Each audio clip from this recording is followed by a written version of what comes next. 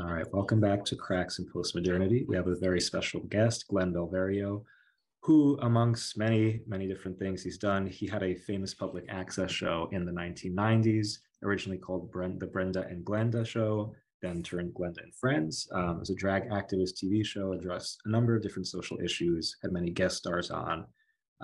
Most listeners probably are familiar with the episode Glenda and Camille Do Downtown, featuring Camille Paglia. So, Glenn, we're very excited to have you on. Thanks for coming. Thanks for inviting me. So, first off, I want to hear a little bit about the background of your show. Tell me what inspired it, how did you get it started, just all the basic info. Oh, well, I'll try to do a condensed version. So I moved to New York in 1987 when I was 21. And in 1988, I joined ACT UP, the AIDS Coalition to Unleash Power. And I was an AIDS activist for a few years, and I was getting arrested doing civil disobedience and going to protests. And that was really my way of participating in the gay community, because I felt like the whole party atmosphere of the gay community was not enough for me, especially that was the height of the AIDS crisis. And I just couldn't be that kind of frivolous gay man that just partied and wasn't politically active. And then at the same time, my friend Tracy Morgan, who was in ACT UP, she felt that there was a focus on AIDS, and a lot of it was on gay men with AIDS. And she wanted to start a group that was about women and abortion rights. So she started this group called WHAM, Women's Health Action and Mobilization. And I was one of the first male members of that. And we did clinic defense. We defended abortion clinics, and we got arrested doing that. And then I got involved with public access around 1989 with some video activists that I knew from ACT UP. But we did this show that was very East Village, very downtown. Like, we interviewed Lip Synca, the drag performer, and the Del Rubio triplets. And then in 1990, I met Duncan Elliott at Wigstock, and we did a show. Actually, this is still 1989. And we did an episode of this cable show that I was on called Talk to Go about Wigstock. And there was this famous incident where some people from ACT UP who were in drag were bashed in the middle of Tompkins Square, gay bashed at Wigstock. And Lady Bunny kind of blew it off and made a joke about it. She said, "Oh, when you boys dress up like that, when you girls dress up like that, those boys can't keep their hands off you." And there were a lot of ACT UP people there that day, and we started a big protest, and we were sitting down in middle of Avenue A and blocking traffic. And that's when Duncan and I got the idea to do a drag queen TV show that was political, so that we could bring politics to apolitical gay men and other people, whoever would happen to be watching on public access. So we developed this strategy called drag activism, which was not about doing drag in nightclubs and safe, what they call safe spaces, but taking it out into the streets and sort of confronting people with it and engaging people in it, and using the satire and the humor of drag to spotlight political issues. And the show took off. It was like, in those days, it was pre-internet. It was, a lot of people watched public access. So we became kind of local celebrities. And then after a few months, we were being invited by to do show videos and do a video. We did a video series in Hall Walls in Buffalo. So we became known as like the drag activists of like public access and the gay, the film festival world. And then in 1990, around 92, 93, Duncan, who played Brenda Sexual on the show, he decided to move down south and pursue a career in landscape architecture. So I changed the name of the show to Glenda and Friends, and my first guest co-host, I had done a show with Joan Jett Black, who I'm sure you've heard about. She's this amazing Black drag queen from Chicago who ran for president in 1992. And it was still the Brenda and Glenda show, but Brenda had the flu. So my, substitute for Brenda was Joan Jett Black. Okay. And then that's when I got the idea of like it would be fun to have different co-hosts, and work sort of beyond the world of Brenda-sexual. And then Bruce LaBruce was the first official co-host on Glenda and Friends, and that was about around the time that I was now friends with Camille Paglia. I met her in 1992, and then we did a video together, which is probably the most famous video I've done, Glenda and Camille Do Downtown. So, and it's worth noting that you said that your video collection was digitized in 2020 very recently, Yes. which contributed to a kind of rediscovery of your work, right? Actually, it was digitized in 2019, and 2020 Yeah. is when they launched it. Okay. And yeah, there has been this, it sort of energized me to start, like, because for years the tapes were just like lying around and languishing, and I didn't care about it, and I was doing other things with my life. And then I was asked to show Glenda and Camille Do Downtown in an exhibition in Nottingham, England, Okay. in 2018. And that's when Video Data Bank was like, we want to digitize all of your work. And then I became kind of aggressive in promoting it on Instagram, and it seems like a new audience has discovered me. A lot of young people, which is super. Yeah, and it seems to be running along a parallel with, I guess, the rediscovery of Paglia's work, because I think I wrote the article for American Conservative about how a lot of people close to my age, Gen Z, are getting into her work as well. And it's interesting considering she hasn't been very public the last couple of years. But I think both of the things that you guys say, it's speaking to the younger generation, really resonates with. I don't know. There's a sense that there's something missing. Certain ideas, a kind of vacuum that what you guys are saying fills. And I think so. The Glenda and Camille Do Downtown was, even though it wasn't available through video until 2020, it was, the transcript was printed in Vamps and Tramps, I believe. That was Yes, and that came out in 1994. 94. Okay. Yeah, Yeah. and it was during that time when it was playing at film festivals all over the world, from Sundance to Sarajevo. Yeah. So for those who don't know, basically, to summarize, you guys walk around downtown Manhattan. It's mostly the Village, right? Yeah, it's mostly the West Village. Yeah, Greenwich Village and West Village. Yeah, and you get into some confrontations with some, I guess they're anti-porn protesters. What they were called WAP, WAP, Women Against Pornography, and they were notorious in the West Village in those days. They would set up the stand in front. It was a bookstore then. I think it was before it was Barnes and Noble, but it was this big bookstore on the corner of West 8th Street and 6th Avenue. Okay. Now I think it's okay. Wow. It's like an abandoned building. They couldn't. I think there was like a juice place in there for a while. Yeah. But so they were super aggressive, like not just male hating, but just really misanthropic,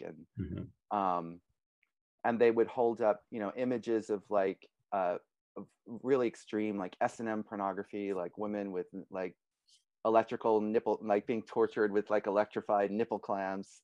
And then of course the famous Hustler magazine cover of the woman going into a meat grinder, which is depicted in The People versus Larry Flint. And what they failed to grasp, but that was an ironic image that Larry Flint had created, and they were taking it at face value, like, look, they're putting women in meat grinders. And so they weren't too bright, and they were like left of Andrea Dworkin, and so Camille, of course, is famous for being a pro-sex, pro-porn feminist, and it wasn't staged. Most of my videos were quite spontaneous in this kind of like early Warholian way, where we just like turn on the camera. We had a structure of what we wanted to do, but there was no script. It was very like free documentary style. So we just ran into them by accident. So it was unbelievable that we ran into them, considering Camille's, that was one of her big like top 5 views that she was famous for in those days, was that she was a feminist who was pro-pornography. So we have a confrontation with them, and it's probably the most famous scene in my most famous video. And yeah. So how can you just tell us, how did that How did the idea for that even come to be? Like, how did you decide to do that with her?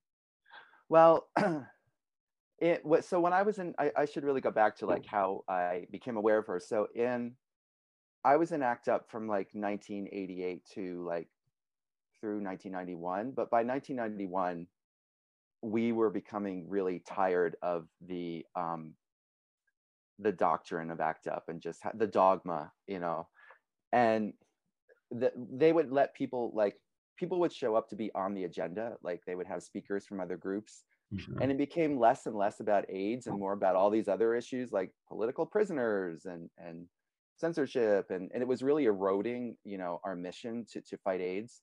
So there was this group called WAC. I know it's almost like WAP, WAC. And it's also ironic when you consider the Cardi B song. What Yes, no I different know. for them. Yes, we prophesized it 30 years Yes. earlier. But so there was this group of bourgeois women artists, kind of like this Barbara Kruger, Laurie Anderson group called WAC, Women's Action Coalition. And their whole mission was that women artists weren't being shown as much as male artists. And that's fine and dandy, but it had nothing to do with AIDS. So Mhm. they showed up they talked their way onto the agenda at ACT UP, and this woman got up and she was like, we're here today to tell you that we're organizing a protest against this anti-feminist writer, Camille Paglia. None of them knew how to pronounce her name. And she has this new book out that's basically like Mein Kampf. It's called Sexual Personae. And we're protesting, against her, you know, against the bookstore that's selling it. I don't even remember the event. Yeah. And I was sitting there with my friend Emily, and we were kind of like the punks of ACT UP at that point, and we were sort of like feeling we wanted to go against the grain. And I was like, is this where we're at now? We're censoring books? Like, is this where the left is going? Like, Yeah. we're banning books. And I had heard of Camille, but I didn't know that much about her. And that just made me more like, I wanted to know about her. I Mhm. wanted to read Sexual Personae. And it was around that time that you couldn't even turn on the television without seeing Camille being interviewed. She was on TV all the time. And Emily and I would record all of her interviews on VHS and just sit there and laugh because she was so hilarious and like talking really fast and just saying things like, whoa, we can't believe that we felt so free to hear her saying these things, because in ACT UP, there are all these rules about, PC language and how you could talk about things and what opinions you were allowed to have about feminism and and gay life, and porn and all these things, sex work. And so then Camille did I guess it was early 92, and Sex, Art, and American Culture came Mhm. out. Yeah. And I went to the lecture. I wasn't in drag, but I went up and had my book signed. And I said, "Oh, Camille, I love that essay that you did on Elizabeth Taylor. She's, Mhm. one of my favorite actresses." And she started writing in the book like Butterfield 8, Dream, Vision, and I told her that I was doing this drag queen TV show, and so we really clicked. And long story short, because it's kind of a long story, but it's not interesting. But she got a hold of my phone number from another filmmaker, and she would call me, and we hatched this idea for her to be a guest on my TV show. And I did a video with Bruce LaBruce for the Glenda and Friends show called the Post Queer Tour, where we were reacting against queer dogma and Mhm. sort of going back to pre-Stonewall ideals, just to really we would do things to like piss off the queers that I knew from ACT UP and Queer Nation. So we talked on the phone a lot, Camille and I, and then we came up with all of our ideas for Glenda and Camille to do downtown. And then in May 1993, we filmed it. Mhm. Yeah. Wow. So it happened just like that from a book signing. Yeah. It's amazing. Huh. So okay, so one of the things that that's interesting about the confrontations with these protesters. So I think, okay, first off, when we're talking about pornography, yeah, I think there is certain ethical questions that have to be asked about the effects that it has on the actors, especially on women. But the way that these protesters raise such questions, as you said, is extremely bourgeois. And as she shouts over and over again at them, is that it's puritanical in the sense that it doesn't take into account, first of all, what is the nature of porn? Like, it's just like, this is horrible. We have to ban it completely. Like, there's no consideration of like why would anybody want to watch it in the first place? Because it symbolizes something about our animal nature, which, you know, she writes a lot about in the first chapter of Sexual Personae. And ultimately, like there's certain metaphysical implications about it. So even if like you want to argue that it's a dangerous art form, that it's problematic, like if you deny that there's some metaphysical aesthetic charge to it, like you're denying reality. And I think that's what's interesting about this confrontation, that these people can't even have a logical conversation about it because they're so blinded by their ideology. Like it's a reality denying ideology. And as she keeps saying, it's like you back down as soon as someone challenges you because you have no logic, you know. So I think what you guys do, like it exposes, you know, a phenomenon that really has grown to you know, grown throughout the larger culture, this puritanical blindly buying into ideologies without thinking about like, okay, but what are the implications of things we're talking about? Like what's the logic behind our argument? Like we want to, this is virtue signaling, like we want to show we're on the right side without even thinking through our position. How do we even get to this position, you know? Yeah, I mean, it wasn't that they were even bourgeois, like I mentioned earlier. They were like left of Andrea Dworkin. Like they were, you know, like Andrea Dworkin's theory is that all sexual intercourse is rape. And on the face of it, that's absurd. And of course, you know, Andrea Dworkin is an enemy of Camille's philosophy. But I like to look at all forms of feminism and find interesting things in it. And I do kind of like that extreme statement, like that all intercourse is rape. Like it's so extreme, you know, you kind of have to love it that she really, you know, stands behind it. I don't completely understand it. But I think that's, you know, what fueled these women against pornography women, is that this anti-sex attitude, and that any kind of, and you know, they're not talking about, I think they considered like gay sex, like gay men were also kind of victims of this, the patriarchy. And again, it goes beyond porn. For them, it was really about all sex. It wasn't just about, for them, porn was just representing, you know, sex in the real world. And that sex was bad too.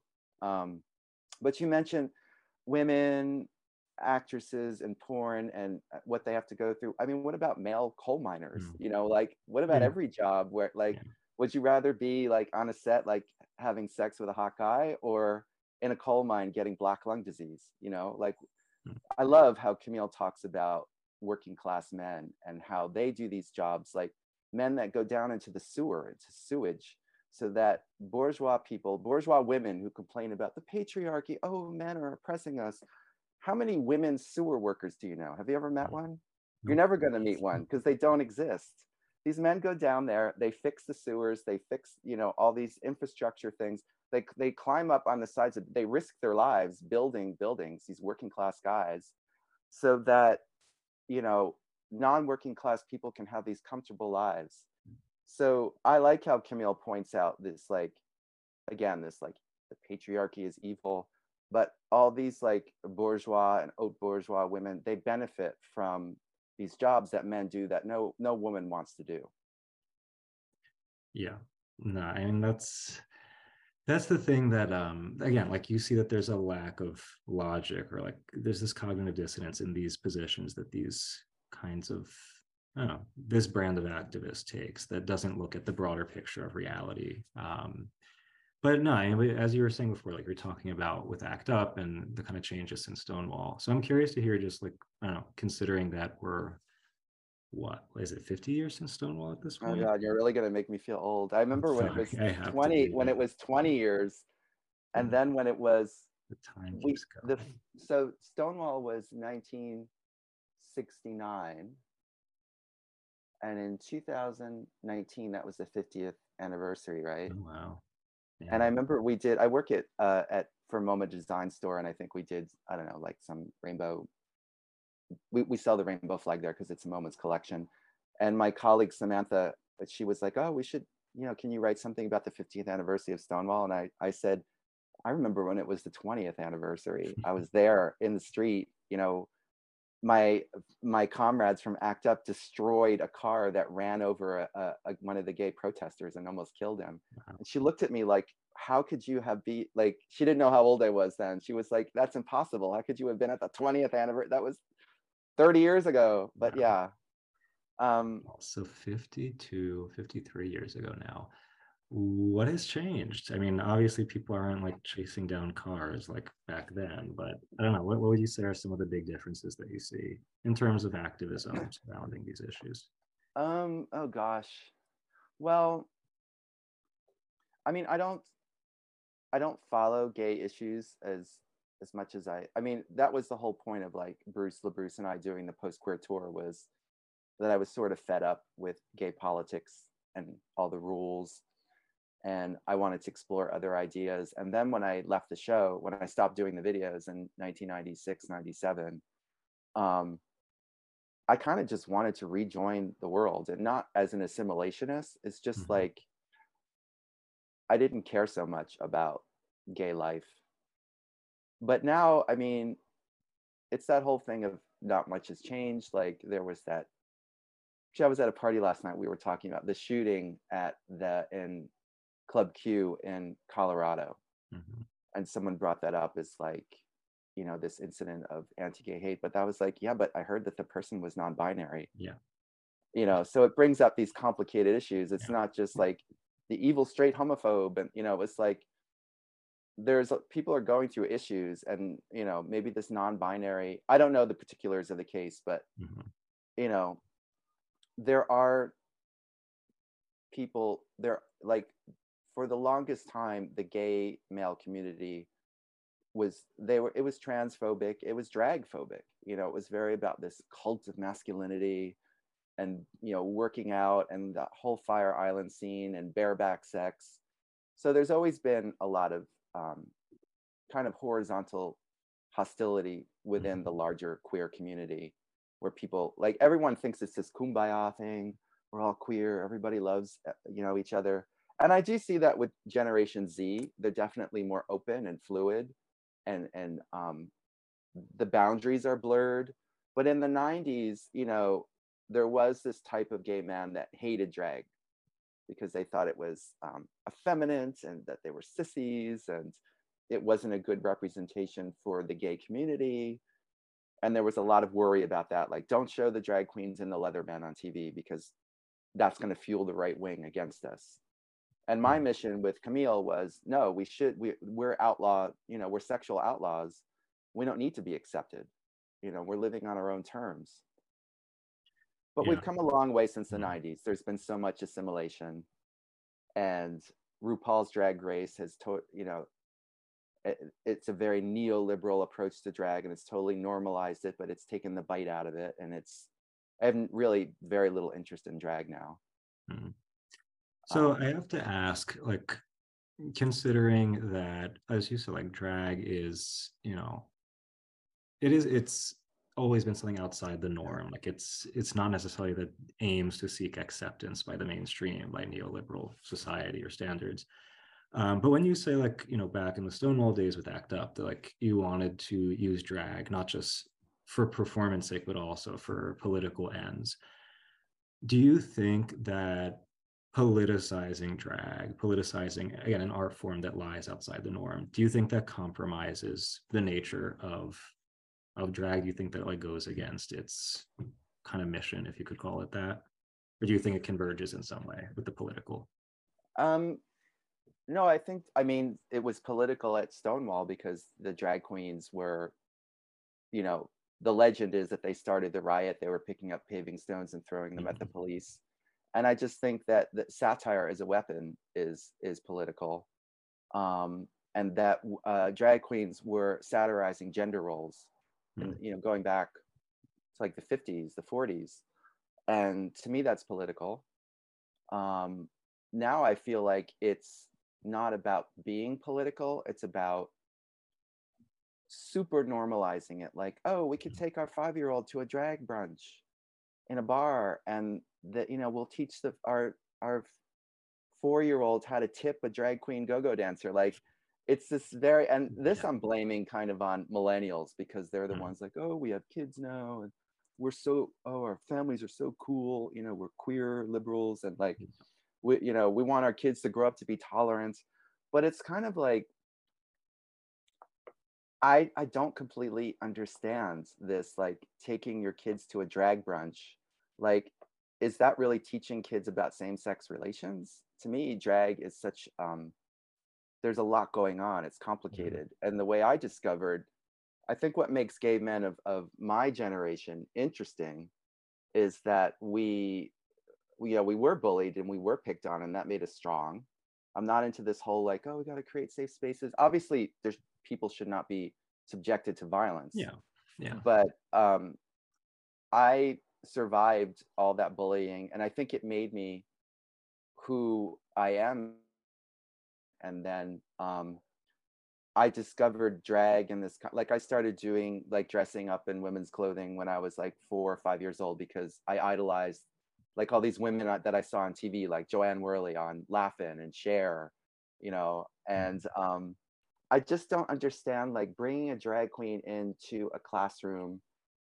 I don't understand. I guess I need to go to one of these storybook readings to see how the kids are responding to it. But to me, it's just another level of clowndom. Like it's a Mhm. clown, which when I was in school, we had a clown come in, and now they have a drag queen come in. But is that drag queen? Is there something? What is the point of it? Like, what are they trying to teach the kids? Are they trying to teach them about gender roles? Are they trying to teach them that gender roles don't matter? Like, I'm not clear on what the mission is here. Not totally against it because I Yeah. don't think it's fair unless I actually go to one of these classes and observe it.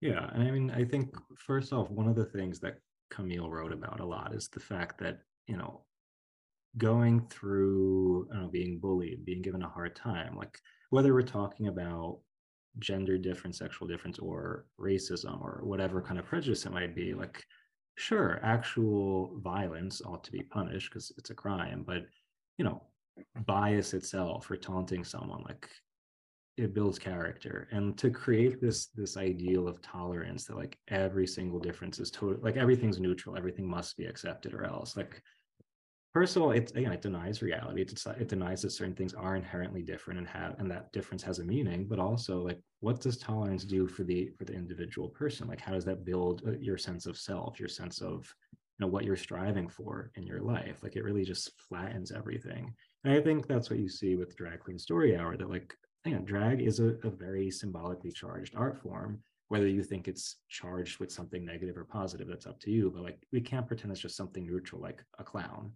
Right. um, That's whether right. you're a fan of drag or not, like to say that it's the same as a clown show is like it's just denying reality, you Yeah. know. But the other thing I would ask though, um, so this is a critique that I read. There's this a book that came out recently by Helen Andrews that's it's called Boomers, and it's basically critiquing several boomer celebrities, public intellectuals. And she has a chapter on Camille, and Oh, she respects the fact that Camille's a genius and that she has, so many incredible ideas. But one of her critiques is that, okay, like Camille is very pro sex, very pro porn, all these things. Um, when you kind of unleash like total sexual freedom, free love, this author is saying like it's kind of inevitable that you're going to get this dogmatism at some point. You're going to get these extremists for like toleration and for speech codes, political correctness. I'm curious to hear your thoughts, like having seen the beginning from Stonewall up until today. Like, do you think having free love, having that kind of openness, can like is that sustainable without people eventually coming in creating these kinds of the new dogmatism, or do you think it's inevitable that this was going to happen? I mean, I don't know about the dogmatism, but to Camille's credit, she's not like 100% pro sex, free love. It's amazing. It's great. It's totally positive. She talks Yeah. about the 60s and how the Dionysianism of the Mhm. 60s went out of control, and um, that it led to a lot of problems. So, when things become too decadent, it's like, the fall of the Roman Empire, it leads to the fall of empires. So Yeah. she's not this kind of like flower child walking around saying free love is amazing. Like Yeah. she addresses the dark side. That's her whole theory about Apollonianism and Dionysianism, and that the 60s became too Dionysianist.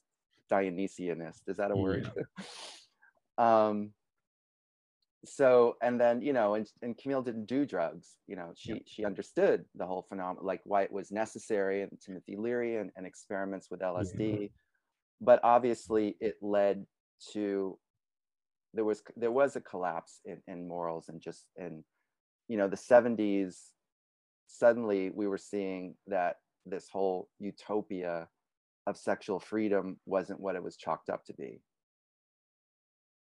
Back Yeah. and looked at some of Camille's writings about that, but for sure, again, she addresses the negative aspects of it as well.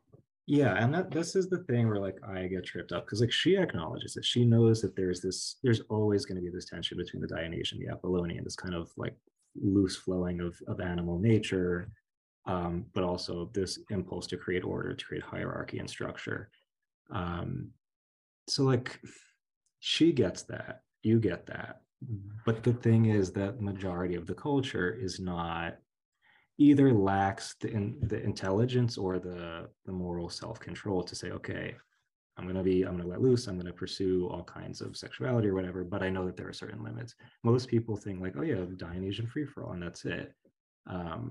Like the specific example that I wonder about, like when she was talking about, women's freedom when she was in college, like she was saying that, girls didn't want to have these like these curfews in their dorms. They didn't want all these protections from the bureaucracy.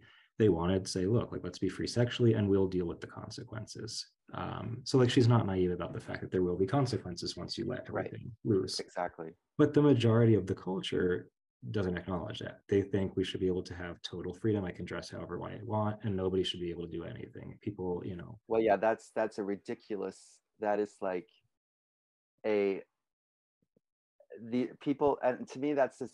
It's There's this whole like urban liberal. Like these are people that I grew up on a farm. These people do not understand nature. Nature is closing in around us. Nature isn't like, oh, look at that beautiful daisy and the kitty cat. No, nature is, wolves coming after your sheep in the middle of the night. I grew up on a sheep farm, and that's nature, and that's what. And we humans are animals. So this whole idea of like, and again, people will say you're blaming the victim, but it's like you go jogging at 4 o'clock in the morning when it's dark, and because you're, I gotta jog before I go to my, 6-figure job, and then you're jogging in some park, and then you're sexually assaulted, and you're surprised. Like, obviously, you should have the right to jog at 4 a.m. in a park, but that just because you feel like you should have the right doesn't mean that something terrible is not going to happen to you. It's naive well, to you not can't rely on a understand. bureaucracy to like guarantee. You can't expect some bureaucratic power to guarantee that nothing's going to happen. Like, sure, if someone does it, they should be punished because it's a crime. But, Exactly, like, you can't exactly. create a world where there's zero risks and you have no responsibility. I think Yeah. that's I, logical to say. I mean, I have to say, like, even like I've been in my building for 32 years, and a long time ago, I don't know, it's 15 years ago, there a girl, a young woman on the first floor, her apartment got broken into, and for some reason her ID was there, and the thief had the ID, and he saw that she was attractive from her photo, and he came back and knocked on her door and said, I have I have your wallet, I want to return it. And she opened the door and he raped her. Wow. Yeah. And again, I'm not blaming the victim, but you have to be so Yeah. careful when you live in a city. So there's been such a turnover of people in this building, so there's like a whole new wave of young people. And there's a young woman, she's probably like, I don't know, 22, and she's living in that same apartment, and she'll cook with the door open in her underwear in the apartment. And I'm like, really? Like, did you just move here from Kansas? Like, this is New York City. You can't do that. So I see a lot of naive behavior, and just like thinking, this is how the world should be, and I'm going to do what I want, and I expect the world around me to conform that way. It's like, hello, honey, sweetheart, that's not how it works. Nature is a Yeah. dark force. That's Camille writes about it all the time. They need to go read Sexual Personae and all her other books. Yeah. So no, I mean, you have. She talks about it again in the first chapter of Sexual Persona. She talks about figures like Desaad, who understood that, like, once you kind of open the doors to libertinism, that again, like, there are going to be consequences. There are going to be darkness. This was Freud's point. Nietzsche Yep. understood this. Um, Yeah, I don't know. I have my questions about like if we again unleash everything, open the doors on a mass scale, considering the fact that majority of the public, especially in America, are not that intellectually capable and also morally are kind of limited. I don't know, like, can we expect that it won't do mass damage for unless it's I don't know, because like again, if you're thinking about people who have that kind of awareness, who have that consciousness, sure, but on a mass level, I think yeah, like I feel like it's wreaked more havoc than good. I don't know. Maybe I'm too Well, pessimistic. I don't really see this unleashing of Dionysian sex orgies anymore because porn is so readily Yeah, available. I think a lot of men, young men, have dropped out of the game of trying to find sex partners, yeah, specifically straight men, because it's easier to watch porn. And I don't have the data, I don't have the studies, yeah. but I know from my Japanese friends that there's a phenomenon in Japan where there are men that just they don't date, they Hmm. don't have sex, they just want to stay home and like cook for themselves, and that there's a there's a lower frequency now of in the straight world. Again, I haven't gone out and done the research with like a clipboard, but um, I'm not hearing that there are these huge Dionysian orgies and that there's an Mm. explosion of sex clubs because the digital world has changed that so much where people have sex on Zoom, they have virtual sex, they have AI sex, and Yeah. to me I think there's a lot less like of that whole like wild letting loose Dionysian sex orgies going on. But do you think this would have, like what we're seeing now, do you think that would have happened if there weren't that first unleashing in the 60s with the sexual revolution? Well, Like, it do you was think there's a obviously correlation? well, I mean, it was obviously necessary for that to happen because the 50s were so repressed, and this whole it was extremely important for women because you know the 50s was all about you had to become a housewife, you had to take care of your husband, you had to have Mhm. kids, and if it weren't for the 60s revolution, the sexual revolution was also a creative revolution. So we have all these women visionaries now, women entrepreneurs and women artists and women writers, and it's not just about sexual liberation, Mhm. but sexual liberation made it necessary for women to have all these freedoms, um, in a much larger sense. Mhm. So whatever negative things came out of the unleashing of like sex run rampant, because I mean Joan Didion chronicled it in Slouching Towards Gomorrah, is that, Mhm. yeah. Mhm. She went to the Ashbury, and people who are younger idealize, oh, the people were getting stoned and having sex. There was a lot of rape going on, there were a lot of women being taken advantage of. So even while it was happening, obviously there was a lot of darkness going on. But again, the big picture is we needed that breaking out of the family unit and of conventional sex roles. So the positives outweigh the negatives, I think. Yeah, and I think no matter where your what your opinions are on this question, I think like what's most interesting to me about people like Camille and the kind of work that she did is like it raises these questions about like the metaphysical, the aesthetic implications of what's happening, which I think gets largely overlooked by either political or kind of moralistic agendas concerns. Because like if we can't go deeper and understand like what are those deeper implications of things happening in our culture, of course there's going to be a culture war, of course there's going to be a clash because there's no foundation for which we can have these conversations and think through what's going on. Especially, and we see that like with what you're saying about the 50s and the post-war culture, that like this super bourgeois worldview became totally flat. Like there was no depth anymore. So like again, I agree that like of course there's going to be a reaction to that, and whether the consequences are for better or worse, like can we be surprised that people reacted to that flattening? No, because it's boring. Nobody wants that. Um, Mhm. but no, going back to the younger generation. So as you were saying, like with your videos being available online and also like with Camille's work resurfacing amongst younger people, why do you think that your stuff is resonating with the younger generation? Like what do you think younger people see in this kind of discourse that's lacking in the mainstream right now? Well, I think that young people are fed up with all the rules that, um, it's almost a cliche to say this, but the so-called culture of wokeness, Mhm. and like how you can talk about things, and you have to be careful how, what terms you use. And I think a lot of young people, they're young and they want to go out and explore the world, and they want to talk about things freely without being censured or censored. Mhm. And I am kind of amazed that they discovered Camille, and I'm glad that they did. But they see, and she's obviously not the only one, where they're like, wow, we can be free thinkers. So it's really this movement of free thinking. Like, we want to be able to express ourselves and our opinions without being attacked and canceled. You know, we want it, and that's this whole. My friend Ben, he's Gen Z, and he explains these things to me, like hanging out in these so-called dime square places, Yeah. and it's like you go, and I've only been to like one or two of those parties, but it's, you walk in the door and it's all about, no one's going to attack you because you said the wrong thing. Mhm. It's like anything goes. And it's great. It's not like anything goes, let's go get fisted in the bathroom. Like, it's not like a sex party. It's this like ideological orgy, Mhm. where, or this orgy of ideas where there are no wrong opinions.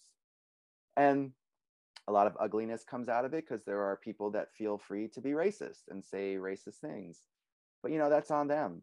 And it's like, attacking someone and censoring them is not going to change them. Yeah. They're still going to be these horrid racists, and they're going to find another outlet for their behavior.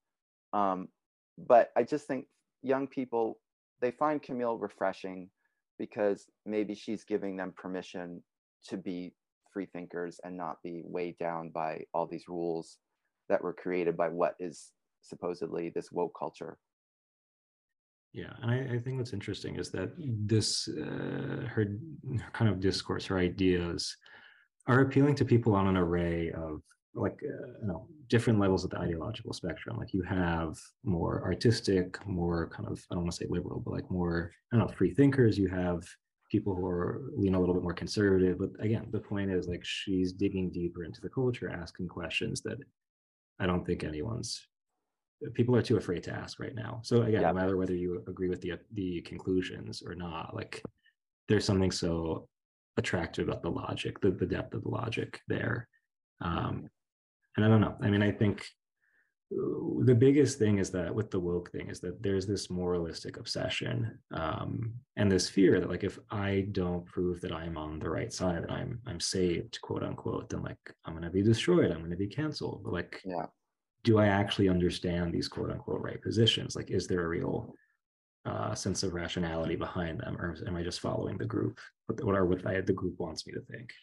Um, so yeah, I think like if you starve the people of logic and reason for that long, then there's going to be a reaction inevitably to that. Right? Well, I also think it's because Camille is funny, Well, that too. and and I think that's a big part of it.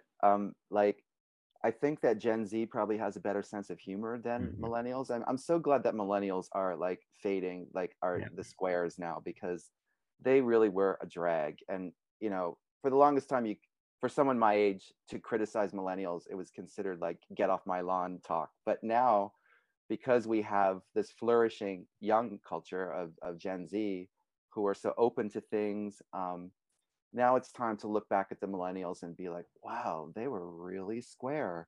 And they're the ones that are like pushing around their baby carriages and having their conventional lifestyles. And they really weren't very radical, you Yeah. know?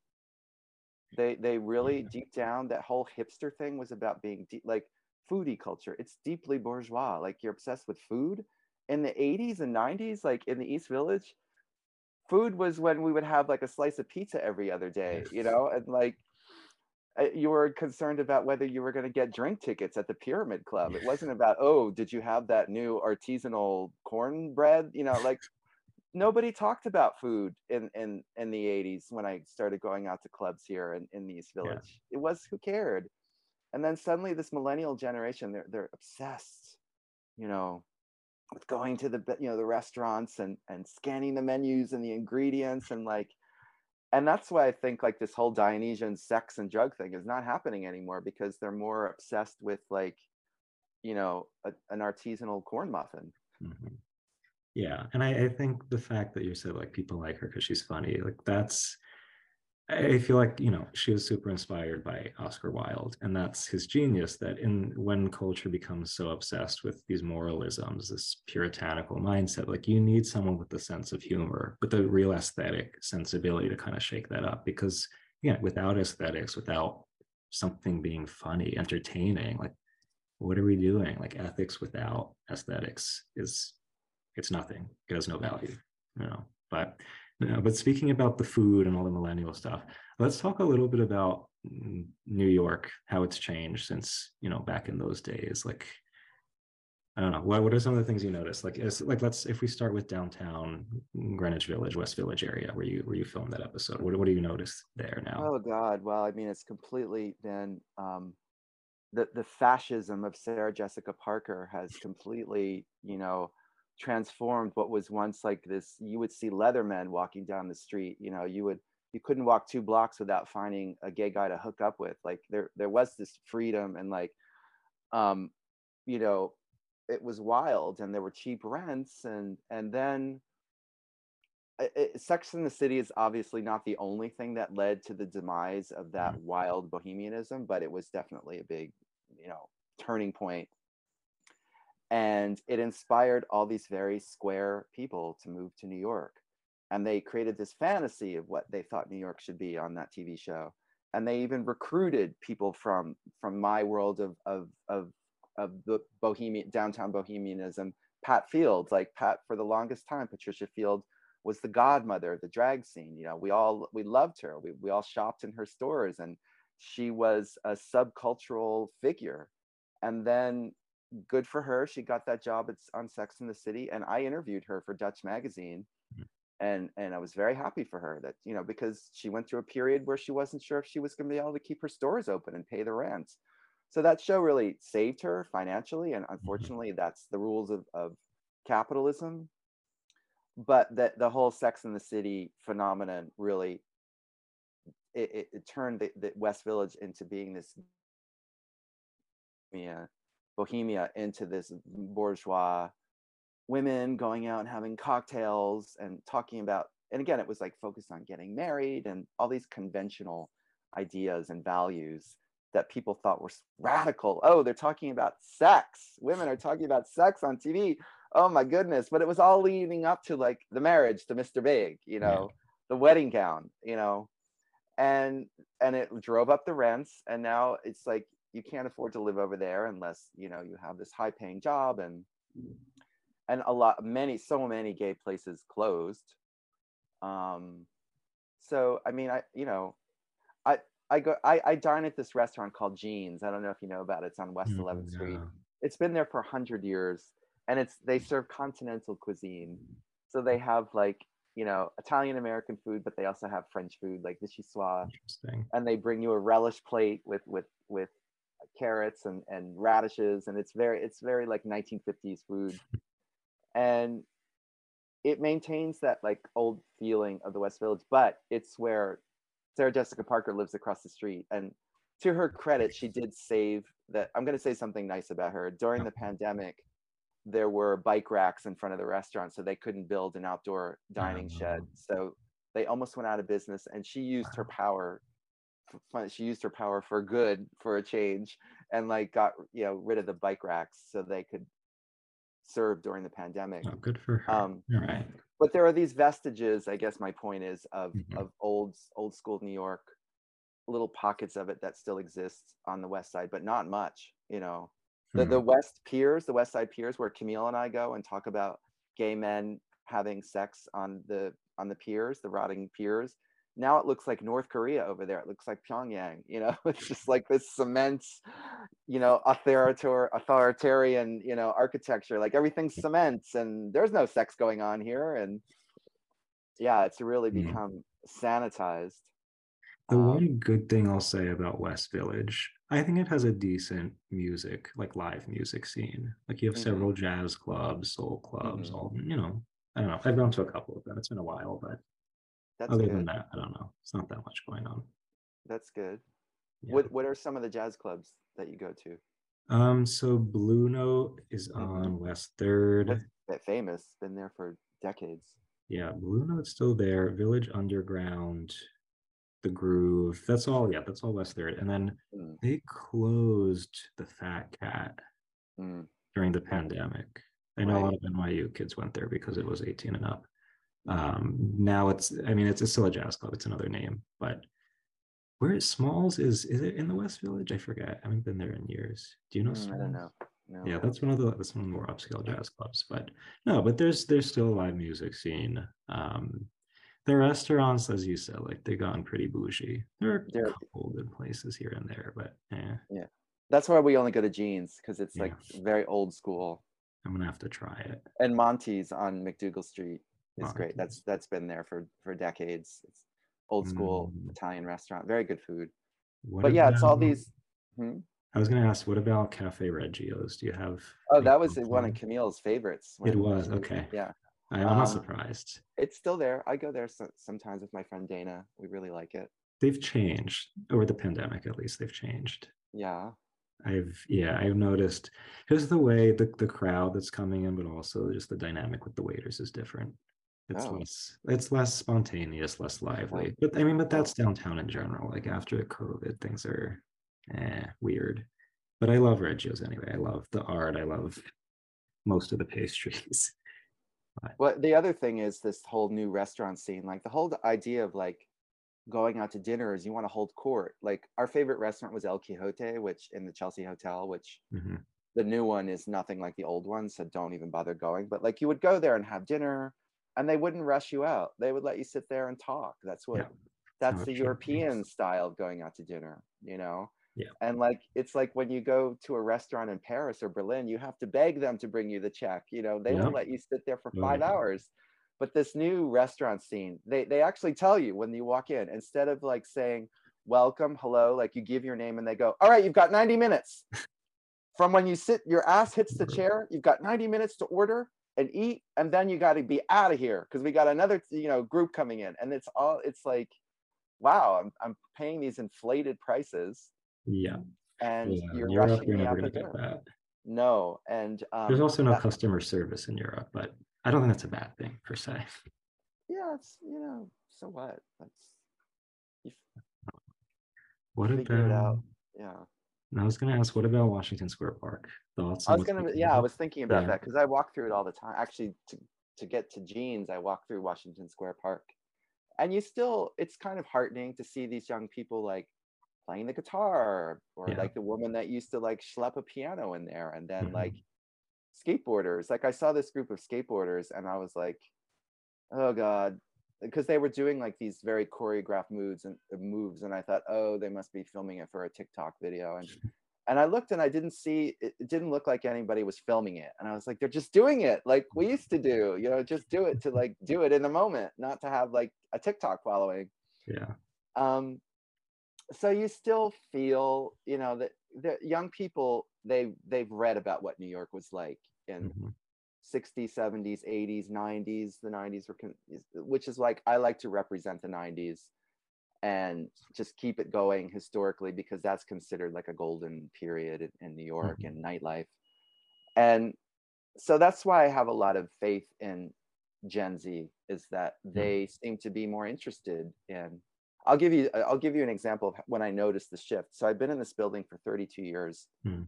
Wow. And then in the 90s I was a celebrity and then the 2000s, you know, I was getting recognized less and um I guess by the mid 2000s like my fame had kind of dwindled and there was people moving into my building and they were the young millennials then Okay.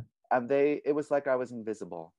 They Mm. wouldn't say hello to me, they wouldn't hold the door open for me, Mm. really unfriendly. um and this went on and I just thought, oh God, I'm just going to keep getting older and older and I'm going to be surrounded by these young people that don't even see me. And now the millennials, they've all moved out to the suburbs because they have 5 kids Yeah. And my building is filled with all Gen Zs, and they all want to know. Like, they hold the door open for me. They ask me, like, what apartment do you live in? And they introduce themselves, and like, Wow. Well, yeah, they talk to that's me. And hopeful. yeah, and Yeah. because that was a lot of people of my age, like Jeremiah, who does Vanishing New York, he would always complain about the people in his building that were just, he was invisible to them, and that they were rude and cold. And you know, I hate to break it into like millennial versus Gen Z, but I really think it was this millennial attitude, Mhm. and that because they're grown up now and they're having their grown up family lives, they're um, they're in the back seat now. Hmm. Yeah. Yeah. One more question. Do you have any hot takes on the crime wave going on in New York right now? That's a hot issue. Well, yeah, it's awful. You know, I like the police, and I understand that there are bad policemen, but I wasn't involved in this whole defund the police movement. And I'm relieved that there are more police on the subway. And I think the crime wave is a result of the collapse that happened during the pandemic. Yeah. And it was like people like me who were able to work from home, and we have nice jobs. But then there were all those people that were already like living on the edge before the Mhm. pandemic, and the pandemic just pushed them over the edge. And it was a lot of people, and also just mentally ill people that were sort of keeping it together. And I think the pandemic just really broke a lot of people. So I think that's contributed to the crime. And also, maybe it's not always crime, maybe it's mentally ill Mhm. people behavior, where they're pushing people in front of the subway, they're stabbing people. And I think it's obvious that the pandemic has created this surge in crime. Yeah. um and I mean, I'm going to ride the subway tonight, and we'll see how that goes. But I do feel safer. Some of my friends are like, oh, you watch the news too much, it hasn't really gotten worse. But it's gotten worse. Yeah. Yeah. I mean, it's been a while since I've really been living in Manhattan, but at least while I was there, I never saw I never saw any crimes at all. Barely ever heard of them. But especially like this, like I understand if you steal someone's phone, like, all right, or someone's wallet, that makes sense. But like randomly pushing someone, slashing them, punching them, and then you steal nothing, like I mean, that's a sign that something's really up. Yeah, it's That's not almost like normal. this wave washed across people, and anyone who was like even slightly mentally ill, it amplified it. Yeah. And Yeah. Hmm. yeah, it's the whole like people getting punched in the head randomly on the street, like it's Bucks for terrifying. what? But Yeah. the fact that you said before that like with Gen Z, you're seeing, I don't know, they're a little bit more personable, that they open the door for you, they're more communicative. I think a lot, not a lot, at least some of this, the issues with mental health and whatnot, or even just people feeling isolated and alone, if there were some sense of community, some sense of us being accountable for each other, like I think it would mitigate to some extent some of the issues that we're seeing. So, like, I don't know if there are younger people who are more open, they're paying attention to their neighbors. Like, I don't know, it gives me a little bit of hope. Because again, Yeah. like if you feel totally alone and isolated, like I understand why you go crazy and do something like that. But Right. yeah, but anyway, so before we go, Glenn, anything you want to plug for listeners? Oh, well, gee, I have right. Well, right now, so I had a very successful screening at the Museum of the Moving Image 2 weeks ago. It's this wonderful. Have you ever been there? It's in Yeah, Queens. yeah. And it was two Glenda videos and work by this filmmaker from Portland, Oregon, Vanessa Renwick. Okay. And we had a really great discussion afterwards. So Vanessa and I are trying to think of ways where we can maybe like take it on tour or have it screened in other venues around around the country. Mhm. So we're kind of maybe working on that, and my distributor is thinking of some ideas. I'm having a screening in Miami in February, but it's a private screening for VIPs. Um, but it's for this like high level museum membership of this LGBTQ plus group. Um, and they're flying me and my friend Ben. Ben's going to moderate the discussion, so they're flying us down to Miami. So that's exciting, but I can't really plug it because it's invite only. Um, And then next year I'll be in this big exhibition at the Brooklyn Museum, Oh, wow. Okay. which is it's about zines. Nice. Yeah, and that's gonna be super amazing. Bruce LaBruce is in it, and just about anybody who did a zine in the 90s, I think will be in the show. And it's multimedia. It's like artists who did other types of work besides zines. So they're showing one of my videos. But I did a zine called Pussy Grazer with my friend Emily, the one who was sitting with me when we decided we should start reading Camille Paglia. Oh, wow. So that will be in the show. So, but hopefully before that, there'll be some more screenings. Yeah. Well, Glenn, thank you Everyone so should much. follow me on Instagram if they Yes, want yes. updates. Yeah. Yeah, so I'll include your Instagram handle for people to follow. But no, but then this was great. Thank you for coming on. Yeah. Thanks for having me.